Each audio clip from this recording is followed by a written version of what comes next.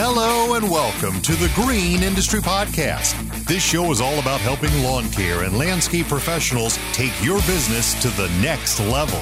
Your host, Paul, is the best-selling author of Cut That Grass and Make That Cash and the brand new book, Best Business Practices for Landscapers, now available on Audible. Here's your host, Paul Jameson.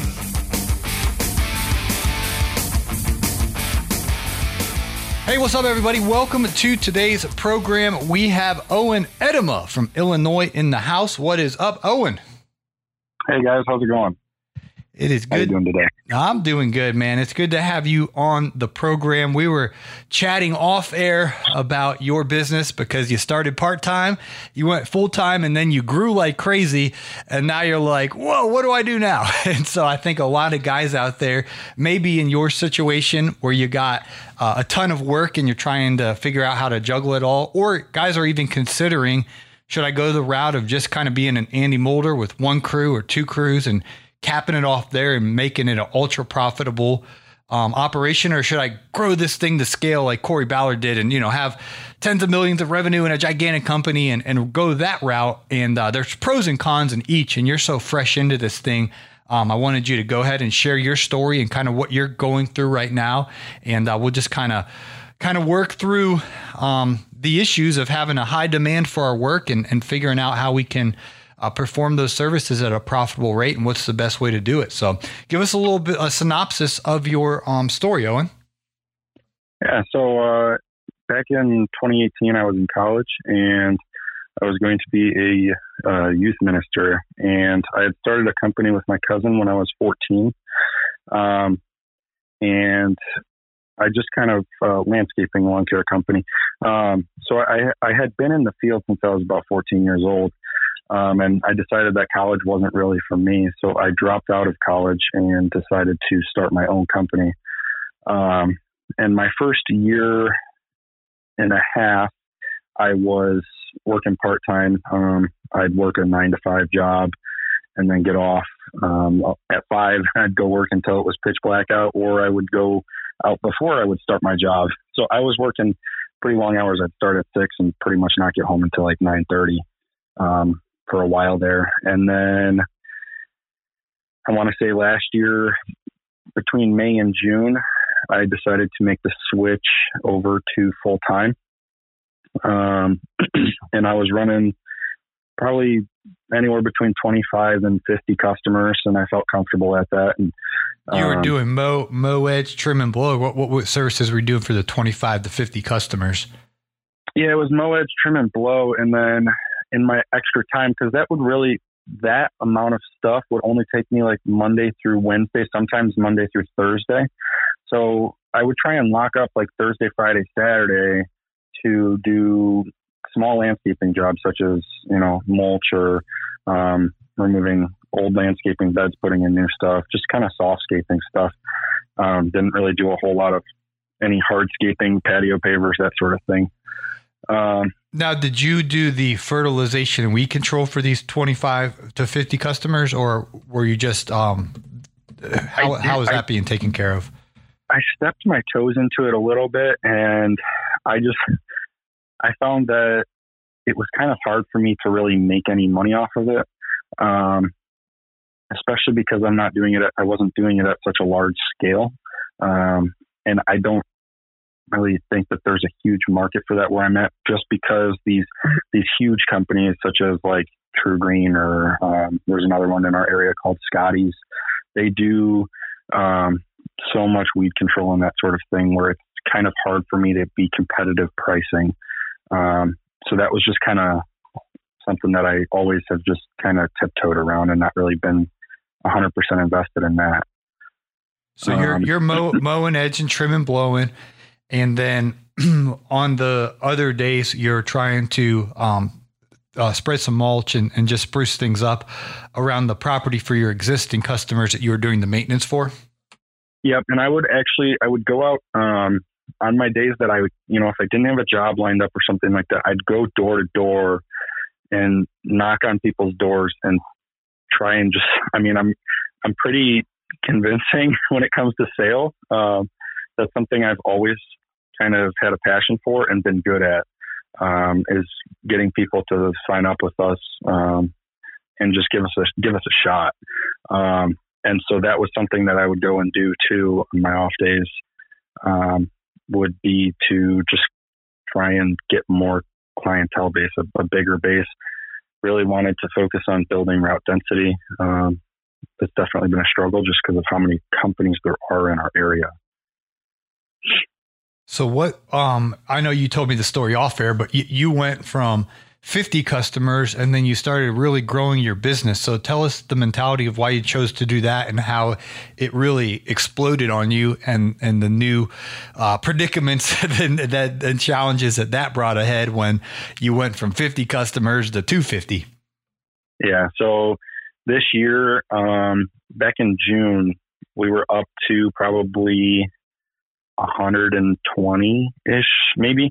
It was somewhere between 75 and 120. Sometimes it gets a little blurry for me because this year just kind of flew with how much it grew.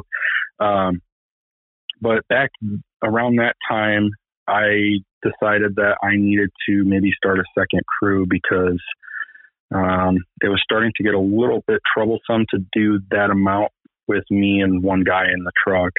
And adding a third guy to the truck wasn't always the most profitable thing for me to do. Sometimes it would still take us the same amount of time, and now I'm paying double the labor. So it didn't always make the most sense. So I decided to add another truck and trailer, and I did that before I had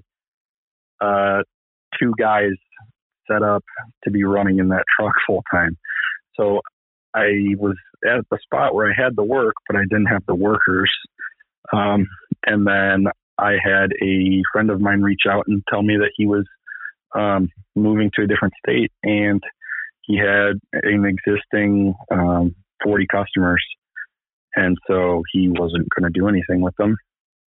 So I took those over from him. And so then we jumped up, we're at like 150, 160, and I still don't have.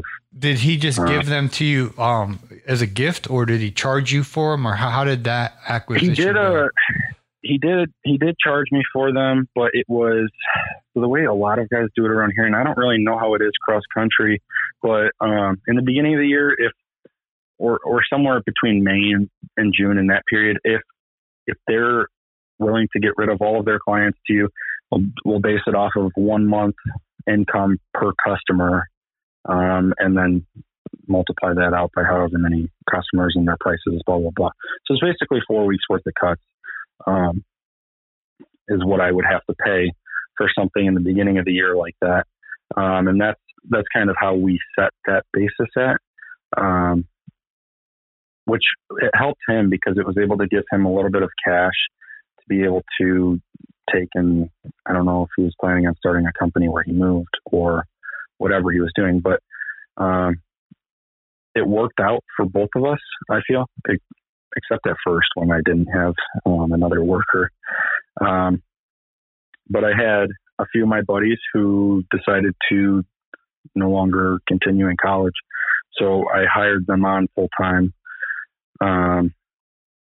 That's been a bit of a struggle working with friends. Yeah, that's a whole other podcast episode for we could do a whole episode on should you work with friends. If you do, how do you wear the friend hat at what time, and how do you wear the employer hat? But I just want to pause real quick and just say, if you guys are thinking about selling your business or you're thinking about buying a business, please do a coaching call with somebody, whether it's Corey Ballard or Alex Kirby or Caleb Allman or Brian Fullerton or me.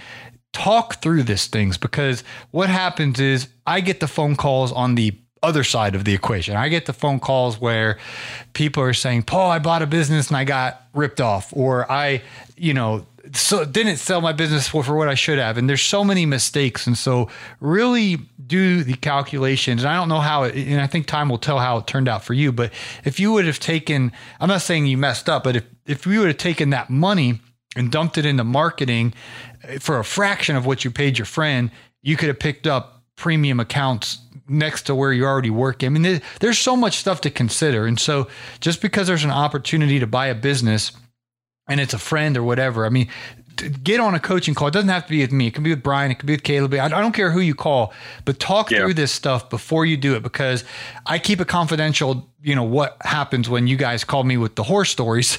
I'm not going to sit here and name, hey, from, this state, this guy that did. No, we're not going to go that route. But you guys, the stories that my ears have heard of people just spending money on acquiring customers when it's like, oh my gosh, please don't tell me that you paid how much?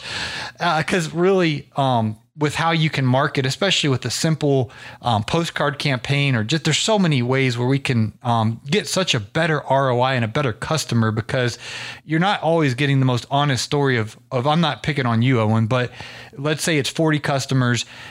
Some of them might go, some of them, the other company might. There's so much mixture that a lot of times it's well to just start fresh and bring the customers in through your marketing and have a fresh start with them. Another guy, I don't know if he does coaching, but Jeremy Jacobs, up there in Illinois, he bought a company when he started. And so there's right ways to do it. There's wrong ways to do it. But I'm telling you guys, if the emotional pain that I've had to see on guys' face and the real tears of making these mistakes, just be very, very delicate in the passing of the baton, whether you're going to sell your business or you're going to buy a business. There's definitely a lot of variables to consider. And unfortunately, I've heard there are a couple great stories. Corey Ballard was on the show recently, and he got to sell his business for a lot of money and it was successful. But we also hear the stories where it didn't go so hot, and it might not be as many commas as that situation, but still, we got to be very, very delicate on both ends of that. And I'd be more than happy to help, and I know these other guys would be as well. But just, man, I just want to put a caution out there. I don't want someone to listen to what we're saying and be like, oh yeah, I'm going to go buy 40 customers from my best friend. Be careful. That's all I want to say. But continue. Sorry to cut you off. Continue with your story. No, that's right. I got to throw a disclaimer out there, because I never want someone to read between the lines and think, oh, Paul just endorsed me to buy 40 customers from my best friend. I would have a big old giant sign that said, do not do that. But it is what it is. You did it. And so continue with the story. Yeah. So it worked out well with that specific case, but I actually took over a couple other companies as well. And those ones were more in our area, but sometimes it just didn't really pan out. This year, there was some issues with some of it, the transition, and saying that I was going to have a lot more clients coming over than I actually did and paying for more than what I did. So I did have issues with some of the ways I went about that. So there's definitely things I would do over if I could, and reach out to people who might have more knowledge in the area of that specific thing that we did. So yeah, I ended up putting some ads out on Indeed, ZipRecruiter, Facebook, just offering jobs to people. And, we start in this area, we start our guys at like a minimum of like 18 an hour. And that's just like, right now I've got a couple guys making almost 25 an hour, just cutting grass. And so it's definitely hard when I go to a client's house and they're telling me, hey, like I've got a guy for $35 doing it, and I have to tell them it's 65, but I have to stick to my guns on that because I have a lot of overhead when it comes to it. Absolutely. So maintaining employees and attracting new employees has been a struggle. And it was really hard in the heat of summer because we were stretched really thin. We got up to 275 clients. And I was working with a property management company, and I had taken over a couple companies, and I had my existing customers. And so I'll be honest, our quality started to lack a little bit. My customer service started to lack a little bit, and that's always been hard for me because I'm very hands-on and like to make sure everything's going perfectly. And we're working from 6 to 9 p.m. for a good chunk of the summer, and I know it was burning my guys out. And so I know I definitely scaled too fast. That's a good thing to. What would you say to the guy that's listening that's in that 25 to 50 range? One crew, mowing a few days a week is very common, landscaping a few days a week, and then hearing you share the predicaments of going from that to 275, and now you're struggling to find employees. It's that's unattainable work hours. From 6 a.m. to 9 p.m. doing hard labor. I mean, no one in their right mind is going to continue working at that pace, and the quality's drop. Everything's kind of this mess. What would you say that guy with 50 to or if you could go back and redo it, how would you have done things differently? So the growth was more natural. Yeah, natural, or it was you can actually grow, but provide that same excellent service you were giving the 25 to 50, but now even if you got 200, but they're being treated the same way you were running your company when it was 25 to 50. What did you learn throughout the rapid growth you wish you could share with somebody who's thinking they have that ambition where they want to grow, but they want to do it right? What would your suggestion be to that guy who's gung-ho in your warnings to them so they make sure they do it right? I would definitely say make sure that there's a lot of different things. Make sure you have a proper CRM. That I struggled with. I was running yard books, but I wasn't running it properly. And it was a struggle, especially when we jumped up to that amount of clients. And so I had to start looking into some other ones, and I switched over to Jobber not too long ago. And I know that's what you have used. And it has been a blessing for me. Switching over to that. Yes, it's costing me more than Yardbooks does, but and this is nothing against Yardbooks. I really liked using it, but this is just a lot better for what we're doing. It's definitely been very helpful having that switch. So that totally, I'm literally taking notes, Owen. So you got me. I got my yellow pad here and my pen. So number one is in regards to rapid growth is to make sure you got the systems and structures of a CRM where you can handle to manage all that client information, your scheduling, invoicing, things of that nature. So that's really important. Number two, don't take on more work than you can currently handle. And also continue to, you want to make sure that you can continue your quality. So going from, whatever I was at, adding 40 to that, I hadn't accounted for what that all entailed originally. So definitely planning. And I'm a planner, but this was, in hindsight, this was a mistake, like the way I went about it. Make sure that you have, again, systems in place. Make sure that you have the ability to take on the clients and that you have a day where you can schedule this stuff out, and make sure that you're not going to lack on quality there. But then a big reason for that is employees. You have to make sure you have guys that are not only good, but they're willing to keep working, and you want to make sure that you have guys that are reliable and trustworthy.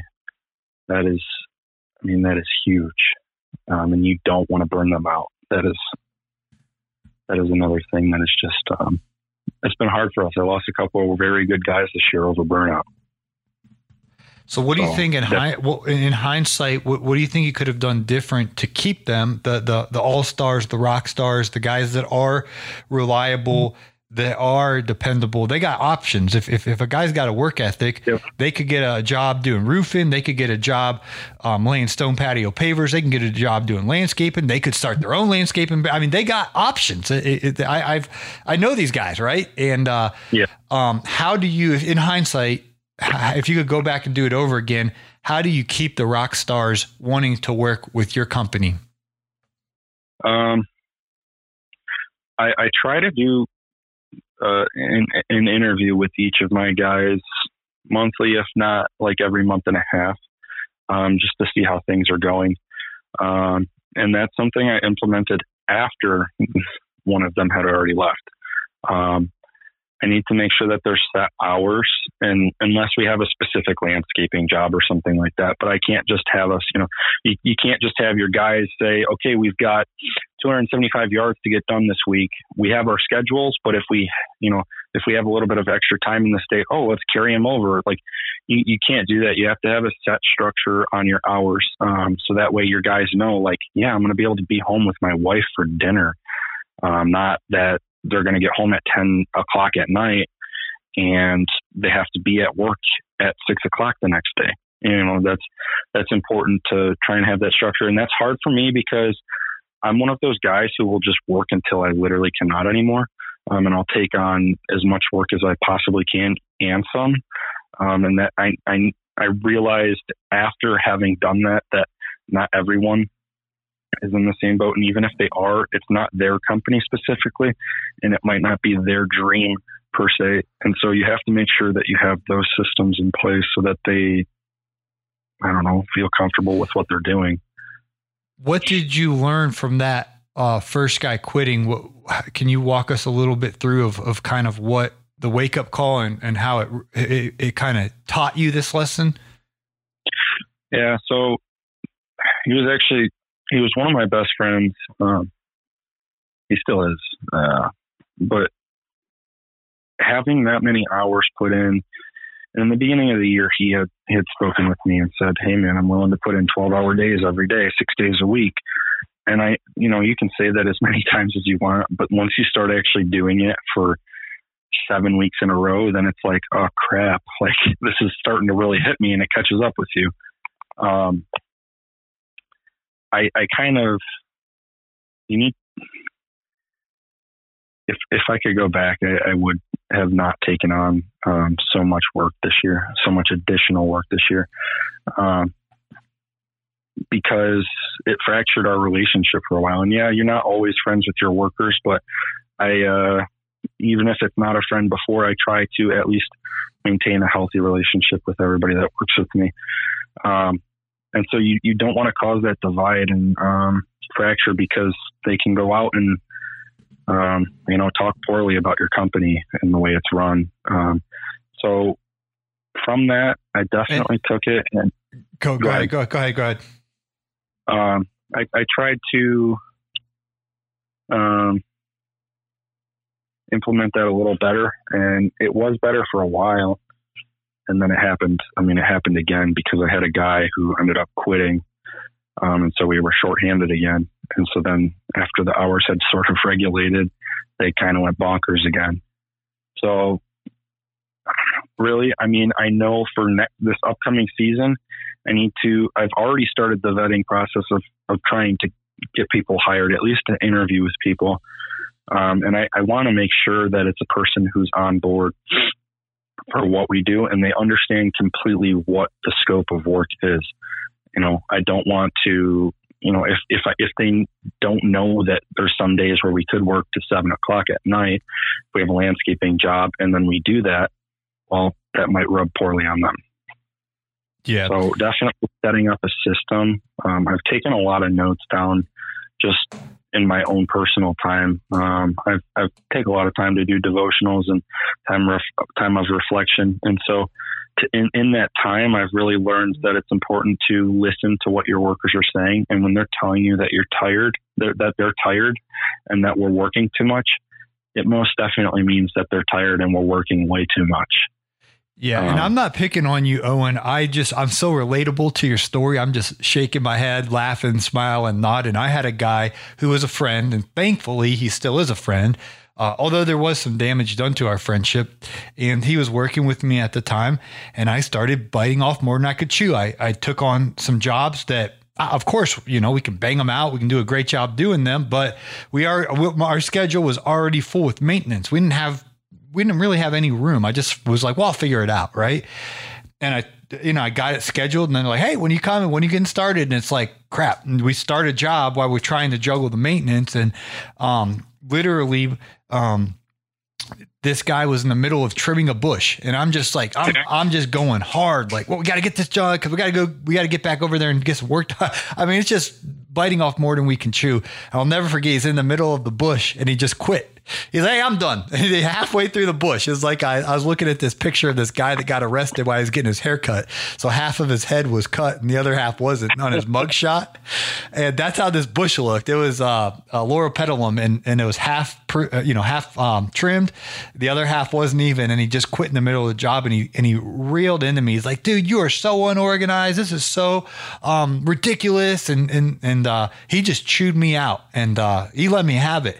And I didn't like to hear that, but at the time, the truth was he was 100% right. And if I would have switched roles and I had a boss who would have been Paul, and he's sitting there, you got to go, giving me this ridiculous amount of workload for a little amount of pay. And that's not like a one-off day. It was like, that was normal. You know what I mean? I wanted to wanted to work for me. And that's what my mentor said to me. He's like, would you want to work for your company? And he knew the answer was no, but I was like, oh man, I was like, I don't. And so that's why I'm pulling these stories out of you, because I know a lot of other guys are out there listening, and they're asking me every day, not every day, but it's one of our most frequently asked questions, in addition to what should my prices be, is how do I find and keep good employees? And I think we have to realize, for starters, it's difficult to find guys to spread mulch and to mow grass. And I know you're in the snow and all that as well. I mean, that's even more miserable. So we already have a difficult pool to pull from, because it's hard work. And so that's why we have to get our prices right, because, and know that, that sweet spot of how much work we can take on at a high, good, profitable price, and stick to those boundaries. Because what happens is, a lot of times our prices aren't high enough. We got to take on an extra volume of work, and then it backfires, because the employees say, forget this. And even if you paid them $30 an hour, it's like no one really wants to be at work at 6 a.m. and work till 7 p.m. doing hard work, and then have to go home, get a shower, and wake up and do it the next morning. It's unrealistic to expect to keep.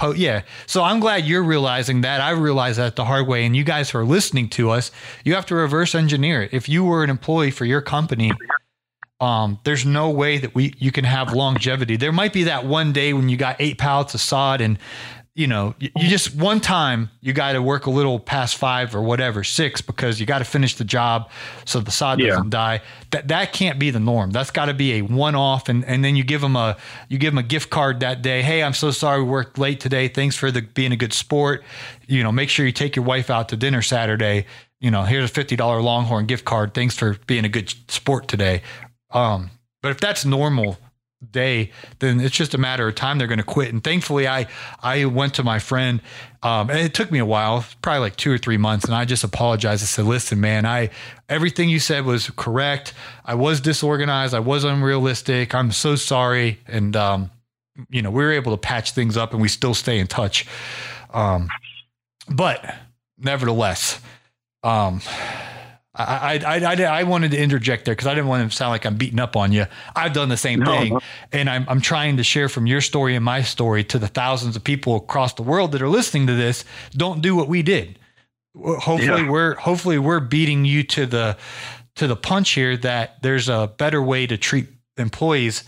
And it's all this ecosystem of, we have to recruit the right customers at the right price and have that boundary. Otherwise, we'll fall into the trap every single time. It's kind of like a most common trap to fall into. But continue with your story, man. I just wanted to add on to you. I've been there, done that. Oh, that's all right. So also in the very beginning of this year, I was aware that there was one of my good friends. His name is Ethan, and he's had a company here probably since he was 16, and he's 22. 23. And I knew they were moving to Tennessee, and I said I could take over his company. And I wasn't sure when in the year that he would be moving. But we had a rough idea that it would be October, beginning of October. And for us, normally October is when leaves start. This year it was a little different. Like, we're still doing leaf cleanups.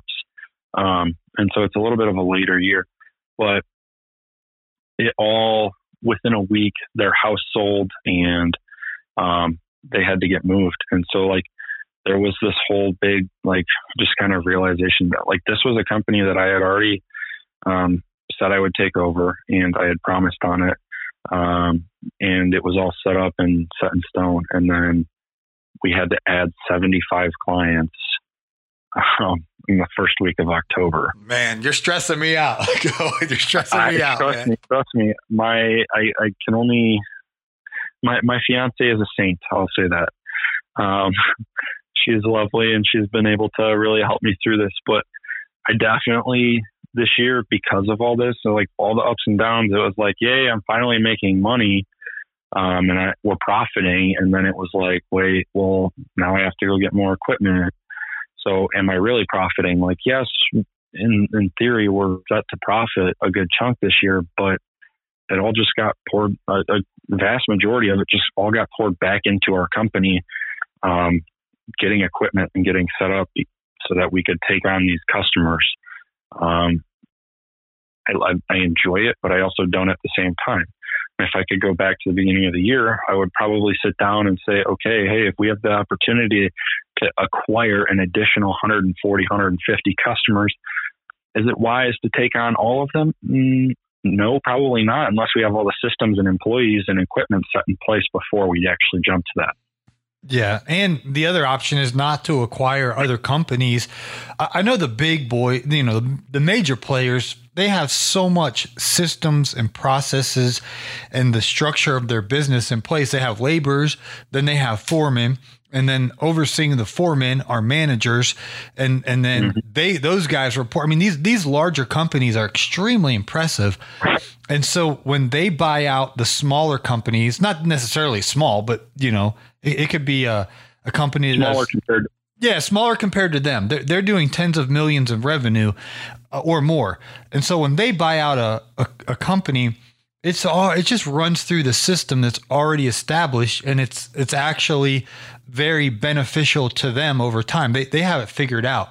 But when we're under $1 million and we, buy a business, a lot of times it can backfire. And so I think, growing one customer at a time, going from 50 to 51 to 52 to 53 to 54, it's so much easier to navigate and adjust and pivot along the way than going from 50 to the 90 to 150 to 275 and be like, because then at the end of the day, our reputation's everything. And if people are starting to say, oh man, the quality isn't there, whatever, we'd rather have 53 customers and Sweet Sue's like, oh my gosh, Owen and his team, they just do such quality work, and they're, so reliable and dependable, and his employees are such outstanding people. That's the kind of stuff we want. And not that we can't have that 275, but if we grow too fast, I just hope someone out there is listening that will really be careful in the growth process. I definitely, I agree with that. I'm like we had said before, I love sales. And so like going door to door and knocking on doors and, putting up door hangers and sending out postcards, like I enjoy that sort of stuff. And it was just like, looking back on it now, I saw a gold pot at the end of a rainbow, and I was like, oh, maybe I can fast track there. And so by buying customers. And so maybe that's what I was trying to do, and get to this spot where I'm at faster than I should have, instead of, I jumped the rainbow instead of walking over it. If I could go back, I would do it more that way, where it's a natural scale, because over time, you get to 75, and then you're 75, there's a lot of word of mouth, and that jumps to 100, and then you have 100 people, and then that it'll naturally grow, and it can grow pretty fast naturally as well, compared to taking over companies. And that way, at least what you're getting with your customers before you take them over. Because there definitely have been a few customers out of the bunch that I've taken over this year that we ended up not working out with, and we paid for them, and we don't even have them anymore. Yeah, case in point right there. It's sometimes it's better to cheaper to acquire them, with a door hanger, a postcard, a word of mouth referral than a one. I've seen it work and I've seen it not work. The only app every landscaper needs. Company Cam makes it dead simple to communicate, document, and problem solve with guys in the field, no matter where you are. Company Cam brings documentation, communication, and liability protection together in one simple, easy-to-use app for you and your entire team. Take unlimited photos and videos, share custom reports, create flawless before and afters, and even communicate and share progress with homeowners with galleries and project timelines, all from your smartphone. Company Cam, the only app every landscaper needs. Check it out at companycam.com/green or find it in your app store. The link will also be in today's show notes. Do you come home ready to relax after a hard day's work and find that your bookkeeping demands your time? Truth be told, you can't give it your full energy or focus. It just sits there most nights untouched, continually haunting you. It's costing you good decision making and your peace of mind. Gulf Coast Bookkeeping provides a bookkeeping solution to landscapers that is guaranteed to give you back your time and your peace of mind. You can begin this partnership with us today by going to GulfCoastBK.com and scheduling a 15-minute call. Don't trick yourself into thinking you can handle it all.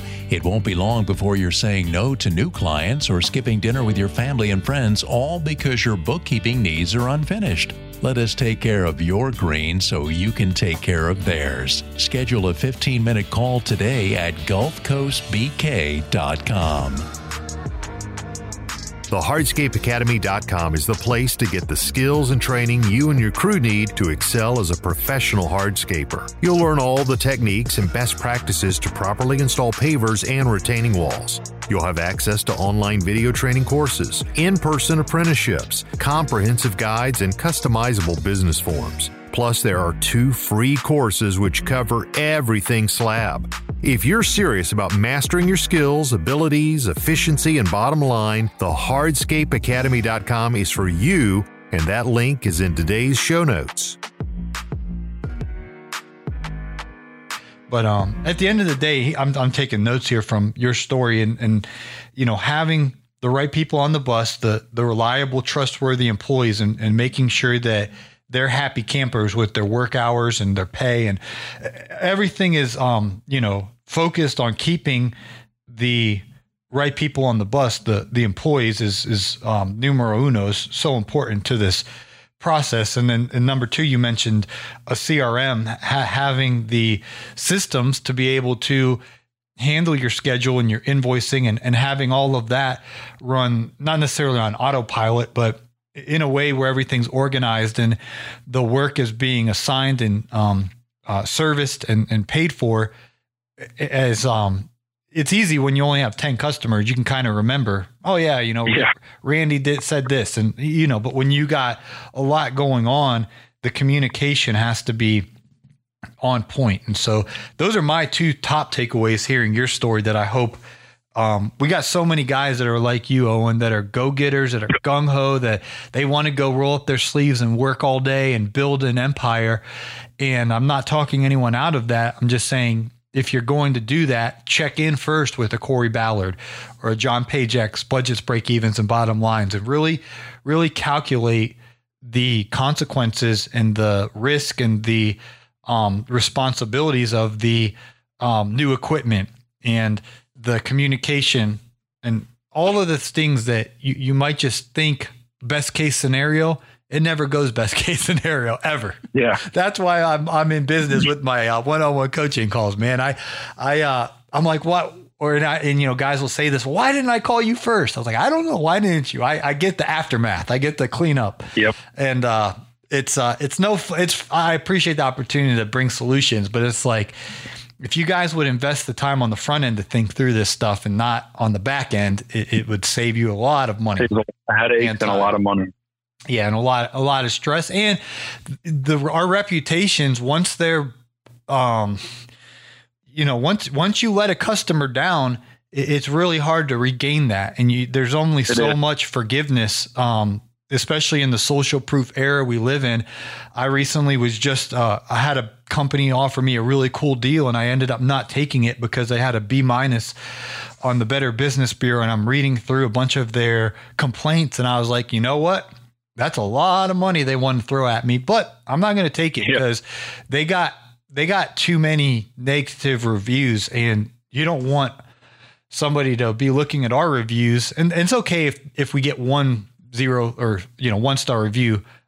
Jesus didn't even bat 12 of 12. He had 11 of 12, Judas threw him under a bus for 30 coins. So even if you got 90% of it looking good on your social proof, that's okay. But if you start to get a bunch of people saying, oh, Paul's team didn't show up on time, they didn't do what they said they would do, quality wasn't that good, man, that stuff is damaging. That stuff is real bad. So we gotta make sure that those are 4 and 5-star reviews saying, man, outstanding work, professional people, highly recommended. That's the stuff that we need to build the right foundation.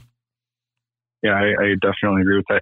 Trying to get your customers, I recommend talking to them and just saying, like, if you have a social media presence, I definitely say just talk to your customers that you have if you know you're doing a good job, and just say, hey, can you would you mind taking 2 minutes to go leave a review for us? And that definitely helps when you have good reviews, because I definitely noticed if you don't have those, it's a lot harder to strum up more business, like you said. And also to touch back on the mentorship thing, I definitely recommend to everyone, even no matter how big your company is, that you should have a mentor, no matter how successful you are, because you look at some of these biggest names of people, but the richest people in the world, and they still have mentors. And so that's something that I definitely recommend. It's something that I kind of struggled with, especially because in my direct area, the companies that are around they're not willing to offer any sort of advice because they don't want you to, quote unquote, steal their business and take over from them.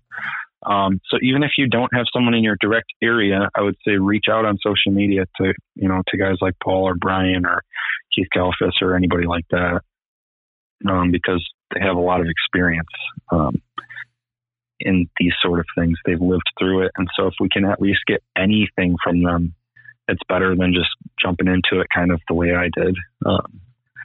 And you have to learn on your feet really fast or you'll sink. Yeah, and I want to throw John Pajak's name out there, my buddy John. That's who I personally went through. He's got a workshop, Owen, called Budgets, Break-Evens, and Bottom Lines, and he can run the numbers of what you want your salary to be. Are you running 2-man crews? Are you running 3-man crews? All the variables will go through it, and then you'll know that to pay yourself this salary, to hit this profit margin, to run 2-man crews or 3-man crews, you got to be making X amount per hour to hit this goals. And it just helps you to understand how fast you want to scale. Do you want to scale? And really consider, because for some people, the Andy Mulder approach, where he's out in the field and he's got 1 crew, 2 crews, but everything's easy, in regards to the stress levels are low, and it's just a matter of fact of banging out the work. For some people, that's the way to go. For others, they want to grow it a little bit bigger with the intention of selling it. Others want to grow it. You just got to really know, well, what do I really need to earn per man hour and per hour to hit these goals? Because then as you do go out and sell, we didn't even get to the whole package of pricing, but a lot of guys aren't charging enough anyway, and it's unsustainable. So I just want to throw his name out there, because the Budgets, Break-Evens, and Bottom Lines, I wish every single lawn and landscape professional goes through that workshop. It really changed my business, and 100%. Every single person that goes through it's like, I'm definitely going to have to look into. I actually hadn't even heard of that. It's a 4-hour workshop where John will look under the hood at all your numbers and give you options and things to consider for your game plan for 2022 of how you want to build this thing. It's incredible. So definitely the scaling model is definitely for some people. I found out that going so big is not really the way I would love to do it. At least right now. And I was really comfortable at like that 150 to 175 number weekly, running 2 crews. We were able to get everything done in a reasonable amount of time. And I wasn't like pulling my hair out over it because our routes are pretty tight together, and the yards aren't ridiculously large. And the ones that are, we have a specific day for those ones. So like scaling, I mean, I know I'm going to have to scale back a little bit coming into next year, but that's because I lived through it and had to learn from it. I guess a question of advice for you, because I had purchased companies this year, how do you recommend going about purchasing and or selling specific clients? Not so much equipment. I'm not looking to get out of it, twofold. A lot of these bigger, like the really big reputable companies, when you get on their radar, they'll approach you. So they'll come to you and say, hey, we'll give you $1 million for this. And at that point, you have to consider it. And you have to hire an attorney to say, hey, I'm thinking about selling my business. I got offered $1 million or whatever you get offered, $2 million, whatever. And that's when you start to have to go through the legalese and really consider the fine print and all of that. So that's typically the most successful, is when one of the big companies come to you, they initiate it, and they make an offer to you. There's other situations where maybe somebody wants to move, or they need to move from Texas to Mississippi, or, so they don't have a choice. They're going to sell their business or lose it, essentially. At that point, you want to contact a business broker in your city that has, again, good social proof, good Google reviews. There's some guys that have a lot of experience in the lawn and landscape industry, so they already have networks and relationships with some of the companies that buy out the smaller businesses, and they know people, they know the systems, they know the processes. Now they're going to take a percentage of your, if you sell it for 100,000, they're going to get a nice chunk of that. However, in a lot of cases, if they're good, they're worth it, because they're going to make it so they're going to make it streamlined. They're going to make it effortless. They've done this. This is their job. They're business brokers. They sell businesses, help people sell their businesses. This is their wheelhouse. And so, now you could also, this is like buying a car, right? You can go buy a good one or a bad one. So you got there's just good guys out there and gals and bad apples. So for most people that are listening to this show, you might not be at the stage where, I've recently had a couple conversations privately with, people that have been offered by the big boys, and that's awesome. But for a lot of folks listening, if you do want to consider selling, you're moving from Kansas to Virginia and you got to sell it, contact the business broker and say, hey, I'm selling part of my business or all of my business, and just, the percentage you're going to give them is going to save you the headaches, and they're going to get more money probably for you. And you want it to be a win-win, because a lot of these stories that I hear, it's a win-loss. Some guy, they get a big chunk of money, and the guy that bought the business got screwed. That's normally the story that I hear. And so I don't want anyone that listens to my show to sell your business for more than it's worth, and you're actually screw the person that buys it. That's unfair. Yeah. So anyway, long story short, and I know in Atlanta and Dallas and cities like this, we have a lot of business brokers. If you're out there in North Dakota, it might be a different Montana. It might be slim pickings, but you definitely just Google business broker in my area. Research 7-8 of them. Pick 2 or 3 that you think are the best, and contact them, and they'll guide it from there. There's a lot of legalese that they are just pros at, and so that would be my suggestion. And to you guys that are listening, I think you can hear it in how bold I've been, but I'm not a big fan of buying businesses as a form of growth. I think it's so easy to do the door hangers. I know it's old fashioned, but it works. The postcards work.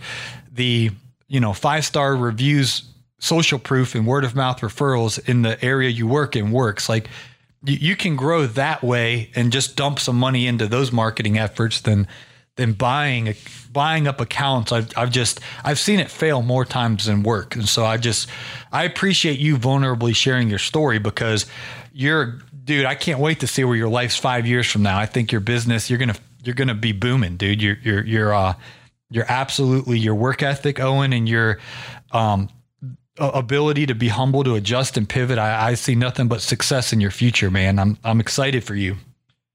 That's the dream, right? Is to grow and be comfortable and feel successful. I mean, that's a relative term, though. Right, but I want the guys listening to this that are, looking to expand, looking to grow, to really count the cost before you get into that rhythm of working 6 a.m. to 9 p.m. and the employees quitting and the customers being upset, and Yep. That's easy. That's easy to get to. It's real easy to get to, and it doesn't work. It's impossible. So it's very it's not realistic, and people burn out a lot faster than you'd really hope at that rate. And actually convincing guys to come back has been a struggle, because I have to show them that there are systems in place for it to not end up like that again. Yeah. Well, I definitely think you gotta, whoever you do have on your team now, you gotta make it a incredible work environment for where they want to, be there and work there and be attracted to working there. And then the new people, they got to have realistic expectations, because in the spring, the grass is going to grow and there's going to be people that want landscaping done. And that's the positive of this industry, is the demand. The biology of turf, it's on our side. It's growing and it needs cut. And the bushes need trimmed and the mulch needs installed. So that's the good news. But the bad news is if we bite, like you said, bite off more than we can chew, it has a counterbalance. So. Well, go ahead. Do you have any sort of recommendation on how to find like a good right-hand man? Because I definitely, with all of this year, like I had a good chunk of people in my life pass away. And so like I had to take time away. And that definitely was also hard, because I had to explain to my customers, like, I know I was just at a funeral last week and now I'm at one again this week. And like, I'm sorry. So I don't know if you know of a good way to, I mean, I can only, you can interview as many people as you want and try and train people, but it's hard to try and find a good right-hand man. That's one I recommend to have, but I don't know if have any like good advice. Yeah, well, I got the best right-hand man in the world, man, Mr. Producer. And I think that when you find a gem like Mr. Producer, he also produces the podcast for Caleb Allman and Naylor and Brian and many other folks. But you have to show them appreciation. You have to show them gratitude. You have to make things easy for them. You don't ever want them to be frustrated with you because you don't have your stuff in order. You got to be on your A game and things of that nature. A couple guys that I would recommend listening to are Ken Coleman and Dave Ramsey. They're part of the Ramsey Solution. They're the team in Nashville. They have each year they usually win best place to work in Nashville, and they've created this culture that's healthy and people want to work there. They have an outrageous amount of resumes that come in because the workplace is such a blessing to be around. I know Caleb Allman was actually at their headquarters. And so outside of our industry, you want to study folks like that are building an organization that is healthy, and the business has to be able to function without of us, because unfortunately that's a part of life is weddings and funerals and kids. When you start to have kids, the kids play practice or I don't know, recitals and football practice and all of those things are those aren't one-off. So that's part of life. You need to you want to be there in those moments to support the people, whether it's a highlight or a low light. Either way, you want to be there. You know what I mean? And so to have the right people on the bus, it really, like you said, as you were talking about journaling and studying your life and your mistakes and things of that nature, it's really asking yourself, how can I build a company where, for my example, Mr. Producer, how can I create a workflow here where he actually wants to be a part of the Green Industry Podcast? Because believe me, he's got other companies paying him more money than I can probably offer him. But if I can make this thing so irresistible where he actually, beyond the money, and money is important, but there's actually a satisfaction of, hey, I'm a part of that team.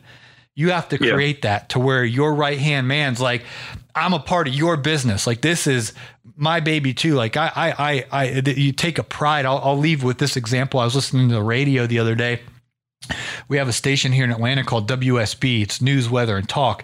And the host, Mark Arum, was saying how proud he was because he went to the SEC championship game to do the Alabama versus Georgia coverage for the news station. He said, I was so proud because he got to drive the company vehicle that had, you know how a news vehicle is all decorated with the wrap and, WSB Atlanta, they're the big boys in town, right? And I used to work at another radio station. We had this raggedy van, but anyway, I did it. Anyway, I got to be careful how I navigate that. But you know what I'm saying? They had this awesome vehicle, and he was so proud. He's like, hoping people at the stoplight look like, oh man, look at that. That WSB's here. And he's sitting there, smiling from cheek to cheek that he got to drive the company vehicle in downtown Atlanta. Crowds of people are here for the SEC championship. He is so thankful that he gets to work for this organization. They're the best in town, right? And so we got to create that to where people want to be seen in your work vehicle and they want to wear that shirt, with your logo on it. Caleb Allman does a pretty good job of that. He's got a guy named Bo Campbell that's his right-hand man. So I would honestly, because I don't have Mr. Producer and we're like 3-4 years into this thing, but Bo Campbell's been 20 years as Caleb's right-hand man, 20 years. Bo Campbell's been, the main operations manager for Allman Landscape LLC, $1 million company. And so I would even ask Caleb, how did you get Bo to stick with you for decades? And, if Caleb's got to step away to go on vacation or go to a family, be there for family, he didn't have to think twice. Bo will step up to the plate and run everything. And then Caleb will be back in stride. And so, to give a long story short, you got to create what WSB's created here in Atlanta, where Mark Arum he's ecstatic he gets to drive the company vehicle and be a part of that. The same way folks that work for Dave Ramsey are proud that they get to help people get out of debt. We have to create that. And it's definitely challenging, and it takes incredible amount of leadership and culture. But again, it goes back to my point of growing slow, because you want to get that in place before the numbers get too out of hand, and getting that employee that is in it for the long haul. So, yeah. I hope that helps, man. Speaking of coaching calls, I got to hop on a coaching call here. So I got to roll out, but I appreciate, for one, you sharing, you're so young in this story. We all have our first few years are rough and tough, but your future's bright, man. I'm really excited to see where this thing goes in the future. And, I really think you're going to be, extremely successful. And this has been a great learning curve. Even though it might've been difficult, you've learned a lot. So I have. I'm thankful for it. At the same time, as it's been hard, I'm very thankful for it. Cool, man. Well, we will stay in touch. I hope to see you at the Equip Expo coming up. I know you couldn't make it this year, but I hope I see you down there next year, and then maybe at LAL, and see you around the community events, and hopefully you'll have a positive report to give me that the profits are up and the employees are happy and things are headed in the right direction. Yes, sir. Cool. Well, thanks for your time, Owen. All right. Thank you.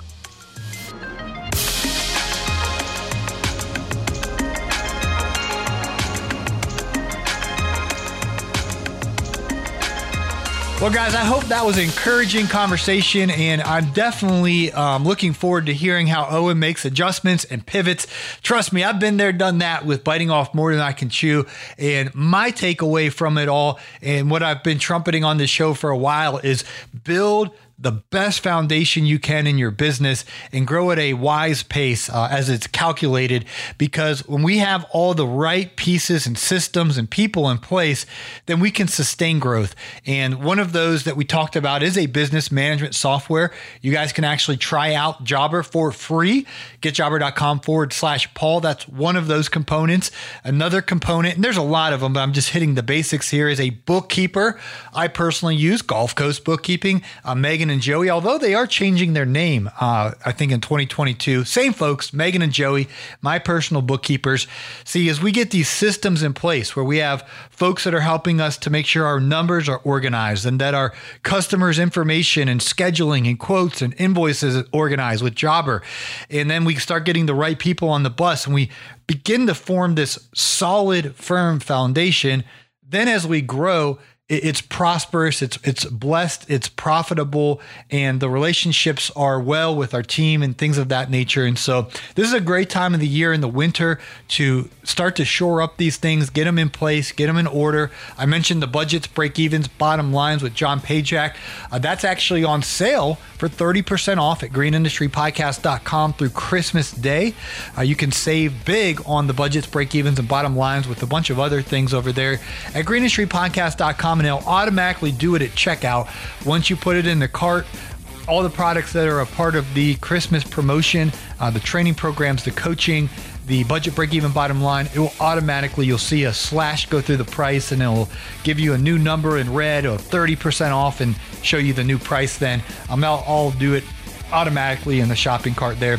greenindustrypodcast.com, guys. We have a bunch of resources to help you get that firm foundation in place. The winter is such a great time because once the spring rush hits, it's hard to stay on top of all of this, but definitely use these winter months to get your business management software, get your bookkeepers in place, get all these things, the I's dotted and the T's crossed as we prepare to have the best year in our life and our business next year. We definitely look forward to helping. So that Christmas sale at greenindustrypodcast.com is good through Christmas Day. And if you guys wanted to try Jobber for free, they're offering a trial right now. All you got to do is go to getjobber.com/Paul. Again, that is getjobber.com/Paul. So hope you guys have enjoyed today's program. Smash that follow, and we hope to catch you on tomorrow's episode. We got a treat for you tomorrow. My boy Mike Pletz is going to be on the program. So definitely want to tune in for that one. Thanks for listening.